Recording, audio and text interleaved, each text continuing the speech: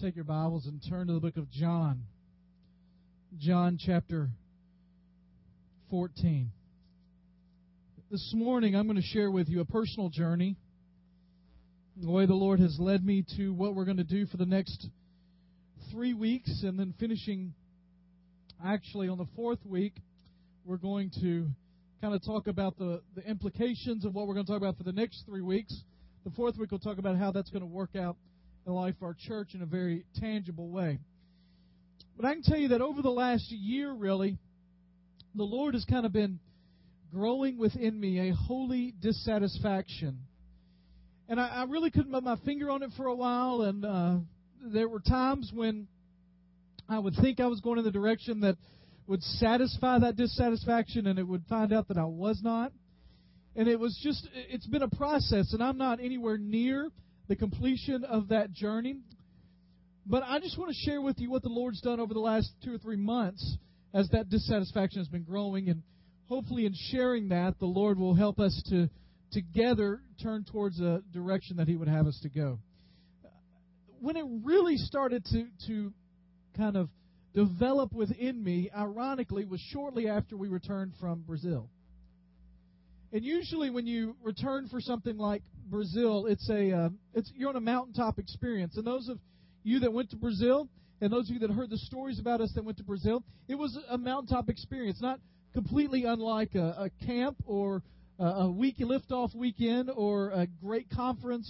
Some of you ladies have been to Beth Moore. Some of you men have been to men's conferences. It's not completely unlike that, although it's a little heightened because of the bonds that you build and the things that happen while you're out of the country. And inevitably for me, following a great mountaintop experience is a time of not such a mountaintop experience. Anybody ever been there? I mean, where you move from this highest of highs and you gradually descend. And it's not like I went into a depression or a funk or anything like that. I just leveled off some.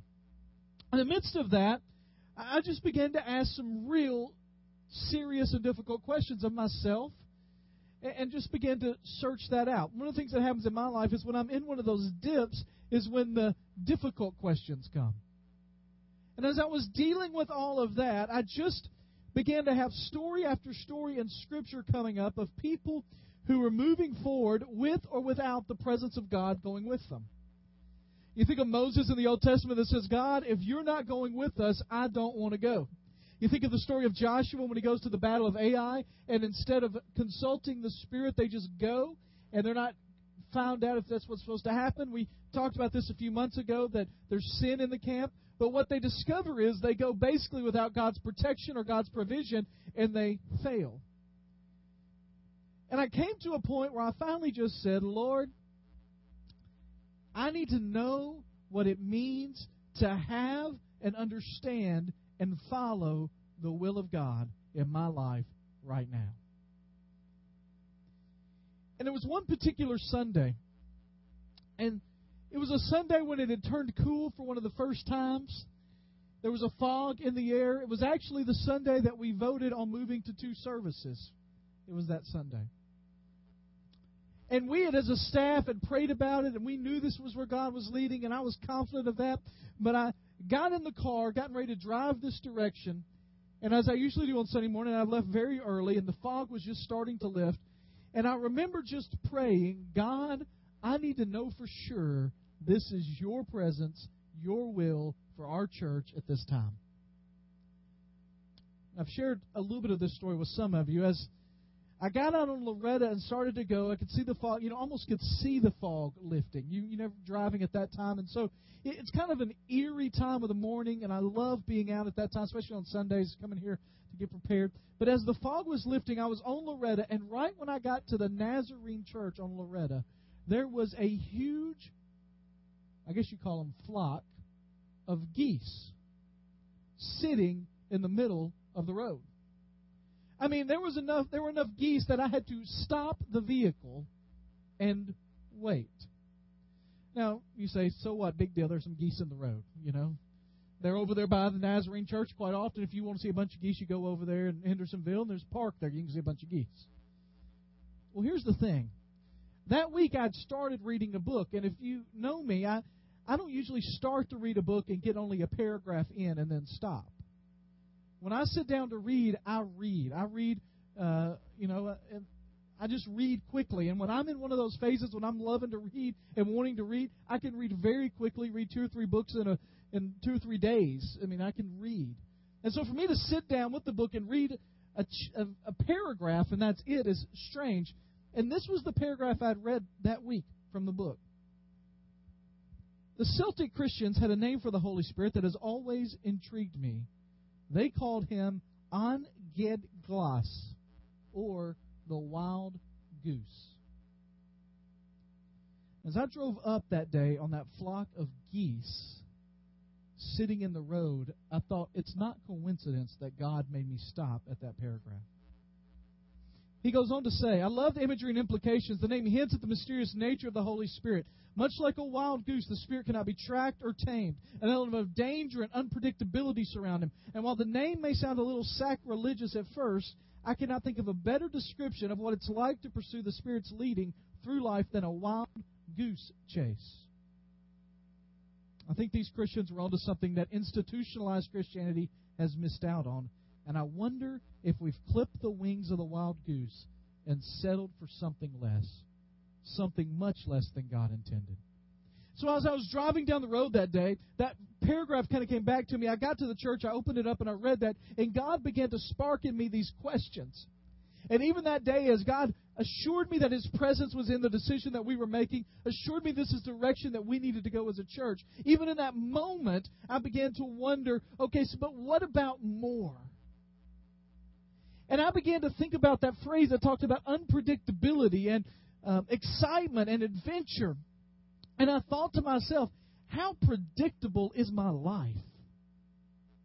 How safe is my life? How tame is my life?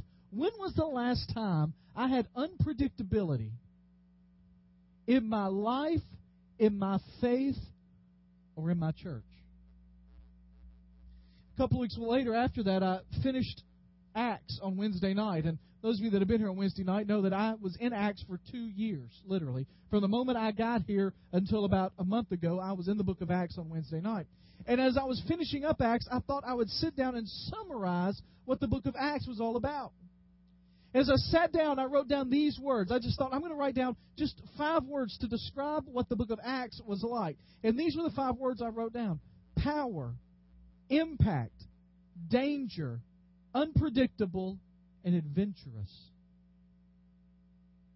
And then I asked myself the question, would any of those words, power, impact, danger, unpredictable, or adventurous, describe my faith, my life, or our church? And I began to think, what's different? I don't know about you, but when I read the book of Acts, they act a little different than we do. They have a little more impact than we do. And I began to ask the question, what is different? And as I look back over the book of Acts, what I saw is that over and over and over again in the book of Acts, the Holy Spirit is the actor that is happening through the apostles and through the followers of Jesus. There have been some scholars that have labeled the Holy Spirit as the shy member of the Trinity.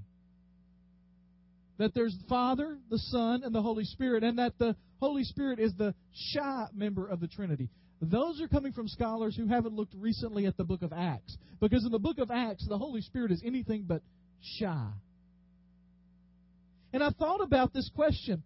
When was the last time I experienced the Spirit of the living God acting in a powerful way through my faith, in my life, or in our church? During that time, I was reading a completely different book by a guy named A.W. Tozer. And this quote came up, and I read it, and it just hit me. He says, we may as well face it. The whole level of spirituality among us is low. By the way, he was writing in the 1940s and 50s, okay? We have measured ourselves by ourselves until the incentive to seek higher plateaus in the things of the Spirit is all but gone. We have imitated the world, sought popular favor, manufactured delights to substitute for the joy of the Lord, and produced a cheap and synthetic power to substitute for the power of the Holy Ghost. And I thought to myself, how many times have I imitated the world, sought popular favor, manufactured delights, and produced a cheap and synthetic power in my faith, in my life, and in our church? About that time, in my mailbox here at work, a book showed up. It's the title of the series that we're going to do for the next 3 weeks. It's called Forgotten God. I'm not going to preach out of the book, but I just love the title because it's Forgotten God, recapturing our neglect of the Holy Spirit. And as I began to read that book, I just began to think that none of us in this room would deny the existence of the Holy Spirit, I don't think. Now, unless some of it would surprise me, I don't think we would deny the existence of the Holy Spirit. I don't think we would deny that the Holy Spirit is a third part of the Trinity, and third's not in importance. Third is just in the way that it's been manifest. I don't think any of us would deny the power of the Holy Spirit. I don't think any of us would deny that the Holy Spirit resides within us once we've accepted the Lord Jesus Christ as our Savior. But even though none of us in this room would deny it, I think that many of us in this room would say that we have not experienced the Holy Spirit in a profound way in the last little bit. And as I was reading along in this book, Forgotten God, I usually don't read out of a book to you. I just want to read you this that really kind of just shook me. It says, most of us, given our talent, experience, and education, we're able to make a fairly capable living successful without any strength from the Holy Spirit, according to the world standards. Even our churches can grow like that. If you combine a charismatic speaker, a talented worship band, some hip creative events, people will come. Yet that doesn't mean that the Holy Spirit is actively working and moving in the lives of people who are coming. It simply means that you've created a space that is appealing enough to draw people for an hour or two on a Sunday. And it certainly does not mean that people walk out of the doors moved to worship and in awe of God. People are more likely to describe the quality of the music or the appeal of the sermon than the very one who is the reason people gather for the service. And I just got to a point and said, God, I don't want to be normal. I don't want to be predictable. I don't want to have things happen because they're supposed to happen. I don't want to depend on myself for everything in my life. I don't want to be self-sufficient. I want to experience the Spirit of God doing something undeniably great in the midst of my life, my faith, and our church.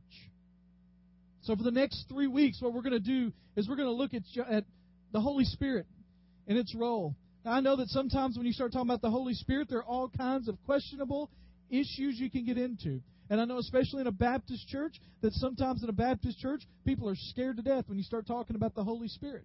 We have become so scared of what we think the Holy Spirit might do that we don't allow Him to do anything. And so, I'm not going to address those issues. Sorry. Now, we will at some time, but over the next 3 weeks, I don't want to address that, because what happens is when you start talking about the Holy Spirit and how it interacts, immediately you start going to those controversial issues and run into the edges and argue your side this way or that, and you miss the important thing that regardless of where you stand on that, the important thing is that the Holy Spirit is living inside of you, empowering you to do what God's called you to do, bringing unity to His body, strengthening us to accomplish what He has called us to accomplish. John chapter 14. Somebody tell me, when is this in the life of Jesus? Where are they? I'm tired of talking for a minute. Y'all help me. Just for a minute. I'll be back. Don't worry. Where are they? John 14. What's happening here? Good. Somebody else. The Passion Week. This is the week that Jesus is going to be crucified. When in Passion Week are they here? Yeah, it's the washing of the disciples' feet. It's Passover meal. It's the Last Supper. It's that night. So they're gathered together in the upper room. And in chapter 13 is that part where He does wash the disciples' feet. And after He kind of finished washing the disciples' feet, He says, oh, by the way, I'm going to be killed. Just a little knowledge for you. And they say, no, you're not. And He says, yeah, I'm going to die. And Peter says, you are not going to die, Jesus, because if they come after you, they're going to have to get through me. I'm going to be there with you. I'm going to be beside you. I'm going to defend you. I'm going to guard you. Nobody's going to take you without going through me first. Are you with me, fellas? And Jesus says, you're not going to stand up for me, Peter. Before the daybreak, you're going to deny me 3 times. And so you're at this moment when the disciples are trying to figure out what in the world are they talking about, that Jesus is dying. I mean, he says he's going to be killed. He's leaving. And he gets to chapter 14, and they think, well, maybe that's not exactly what he meant, because he says, do not let your hearts be troubled. The literal translation there is stop letting your hearts be troubled, or quit worrying. Trust in God, trust also in me. He says, listen, it's going to be okay, just trust me. Verse 2, he says, in my Father's house are many rooms. If it were not so, I would have told you. I'm going there to prepare a place for you. Now, in that day and time, they would have known exactly what he was talking about, because whenever a husband and a bride-to-be were engaged, the husband would leave for a while, prepare the house, come back, get married, and take the bride to the house. Okay? It was a time that he would spend apart from the bride. It was a time of cleansing and ritual and time to let him spend some time apart. And then he would come back, have the wedding feast, and then he would take the bride to their house. And so Jesus gives this very vivid picture of, listen, I'm kind of like the husband. I'm going to prepare the house, but I'm going to come back to get you. That's what he says, right? If I go and prepare a place for you, I'll come back and take you to be with me, that you may be where I am. And then he says, and by the way, you know where I'm going. And Thomas says, no, we don't. Right? Jesus says, you know where I'm going. Thomas says, we don't have a clue where you're going. How in the world do we know the way? And Jesus says, you know the verse, I am the way, the truth, and the life. Do you see here that Jesus is talking on a completely different level than they are? Thomas thinks in his mind, he's going to build a house for us? Well, where is that? Jesus, could you get us a map to show us where to go? And Jesus is saying, I'm going to heaven to prepare. See, they don't get that. So Jesus starts answering all this, all right? Jump down to verse 15. He tells them then that this is about to happen. He's about to die, and he tells them that it's better for them if it does. And listen to what he says. If you love me, you will obey what I command. And I will ask the Father, and he will give you another, what's the word there? Counselor, to be with you forever, the Spirit of truth. Here's what he says there. It's kind of interesting because he could have said one of two things when it says the word another. He could have meant another as in something different. You know, you want another kind of drink, something different.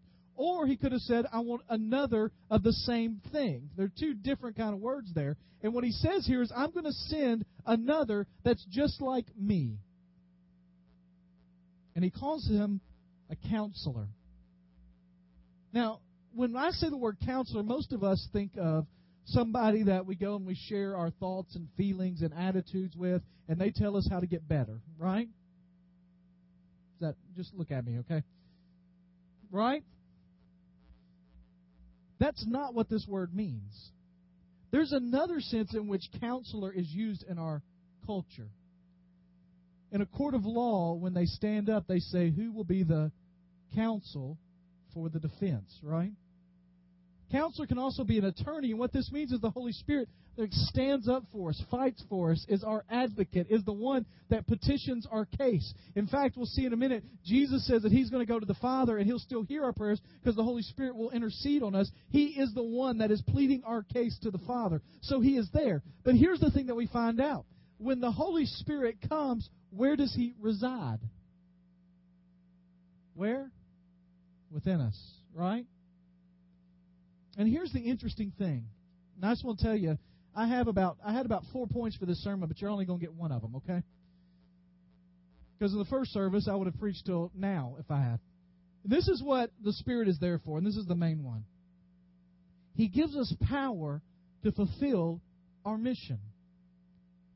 If you're still there in John chapter 14, which you should be, you shouldn't have turned anywhere else, you're still there. Go back a few verses. Verse 11. He says, believe me when I say that I am in the Father and the Father is in me. That's the unity of them all. Or at least believe on the evidence of the miracles themselves. He says, you've seen what I've done, right? Verse 12. It says, I tell you the truth. Anyone who has faith in me will do what I have been doing. He will do even greater things than these because I am going to the Father. All right, let's talk about that for a minute. Somebody tell me some things that Jesus did. He healed. What kind of sicknesses did he heal? leprosy, blindness, deaf, mute, lame, right? So that's pretty big stuff, right? What does it say in that verse? That those who believe in me, trust in me, they will do what I've been doing and do even greater. What else did Jesus do? Raise the dead. I haven't done that lately. Have anybody done that lately? I haven't done that. What else? Walked on water. You know, I saw a study this week that some scientists tried to figure out if there would have been enough icy spots on the sea for Jesus to walk on top of the ice. Because he just couldn't believe that Jesus actually walked on water, but there's enough evidence that says he probably did. And so he tried to figure it out, and he figured out that if just the right conditions surfaced, there might be enough ice that Jesus could have walked like from lily pad to lily pad on the ice. And it happens, get this, for about 2 hours once every 150 years. Yeah, okay. Jesus walked on water, right? Haven't done that lately either. What else? Turn water into wine. What's that? Fed 5,000, right? I know some of you ladies in here can make a potluck dinner go a long way, but nobody has multiplied fish into 5,000 people, right? What about when he was in the boat and the storm was there? It said stop, right? And it just stopped. There have been a few days lately when I've wanted to look outside the window and go, rain, rain, go away, come again another day, right? Anybody ever had that feeling in the last month or so? You know what? I've said it, and it hadn't made any difference whatsoever. Jesus said it, and what happened? The rain went away, right? It stopped. Now think about this for a moment, all right? Jesus said, look at all the miracles I've done. They had a pretty good list. The truth is, they knew more than we know, because John tells us at the end of the script book that he just wrote down enough stuff for us to believe. There's other stuff that we don't know about. He says, think about all the miracles, and because I'm going away and the Spirit's coming, you're going to do more and better. I just want you to grasp for a minute the fact that Jesus said that it's our job to do more and greater than He did. I don't know about you, but in my life, I've fallen short on that promise. And the truth is, if I actually think about it, it's hard for me to believe. But that Scripture is just as true as every other Scripture in the book. And what he tells us is that our job is to do the mission that he started. We're to continue it. Now let me just ask you. I want you to think about for a minute. What is your mission on this earth?